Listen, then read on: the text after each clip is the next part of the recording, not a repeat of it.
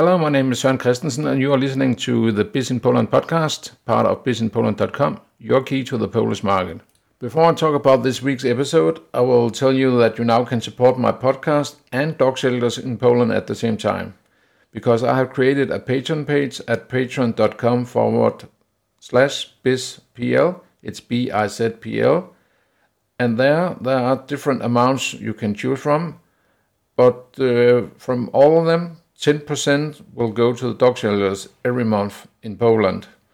And you can choose which dog shelter it will be, and there are a lot of different benefits depending on the patron level and the amount you're paying. It is from €1 per month plus VAT and upwards. Read more about it at patreon.com/bizpl. I will of course also link to it in the show notes, and there will be more info in the show notes as well. But back to this episode, I will talk about how to find qualified employees in Poland, and that will be in general terms, because there are some jobs in the IT sector, for example, that are a bit different to search for. But enough chit-chat, let's get down to business. When you are looking for qualified employees in Poland, you will for a start, of course, look at the job boards. And the most popular one in Poland is without a doubt pracu.pl. Another option is, for example, infopraca.pl. I will link to them both in the show notes. You can upload the job ads in English, for example. It does not have to be in Polish. It is not mandatory, but the websites are in Polish. So it's a good idea, for example, to use the Chrome browser so you can have the job board translated into English. In Poland, it is most common for the employee to only send the person's CV and not also a cover letter, but you can, of course, ask for a cover letter as well.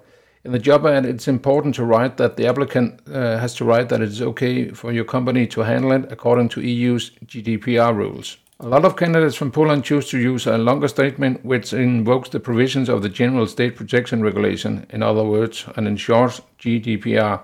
In Polish, it's RODO.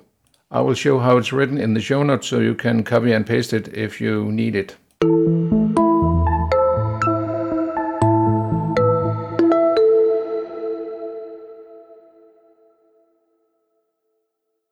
There are, of course, also other options to find qualified employees in Poland, and that is via recruitment companies, for example. And there are many of them. I will add them, or some of them, in the bonus content together with information how you legally can save some money in this matter when you're hiring employees in Poland. But if you hire a recruitment company in Poland, you of course have to pay them, and sometimes it is expensive and extra expensive if it is a specialized recruitment company like in the IT branch. But I will cover that in a later episode. When it comes to salaries in Poland, it is important to know that it's not like in Scandinavia, for example, where the unions are very strong and therefore have negotiated the salaries and other work conditions for the employee. In Poland, it is negotiated by the employee and the employer.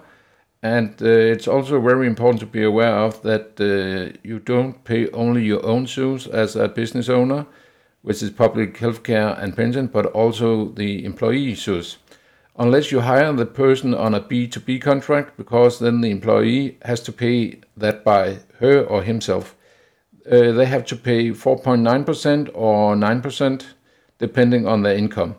It is a new tax rule coming with a Polish tax deal, and you can hear the overview about the Polish tax deal in an earlier episode of Biz in Poland podcast. It is important to notice that if you offer a B2B contract, then the applicant expects a much higher salary than if it's a standard one.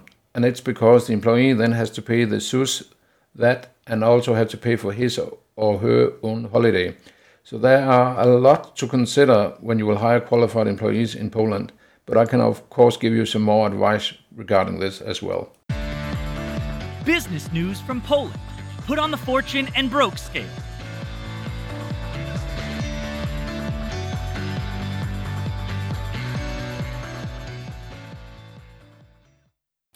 The bad news this week, and therefore on the broke scale, is that Poland is responsible for 1/3 of EU's coal-based electricity, and that shows a new EU report. The analysis also shows that in 2021, fossil fuels still accounted for 37% of the total electricity production in the EU, which means a decrease from 39% compared to 2019. Renewable energy sources at the same time generated 37%, while nuclear energy 26%.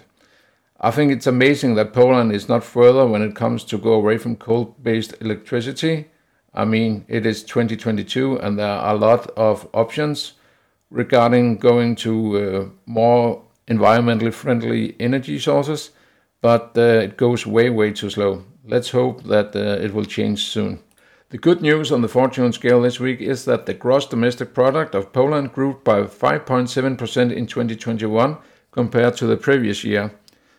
There was a 2.5% decline in 2020, and it's the Central Statistical Office in Poland, called GUS in short, that's reported that. But it's very important to notice that it's only early estimates.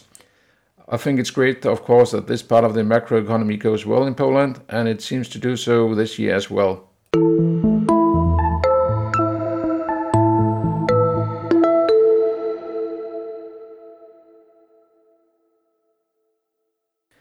I hope this episode helped you regarding how to find qualified employees in Poland. There are more information in the show notes, and there are exclusive bonus content for some patrons on patreon.com/bizpl.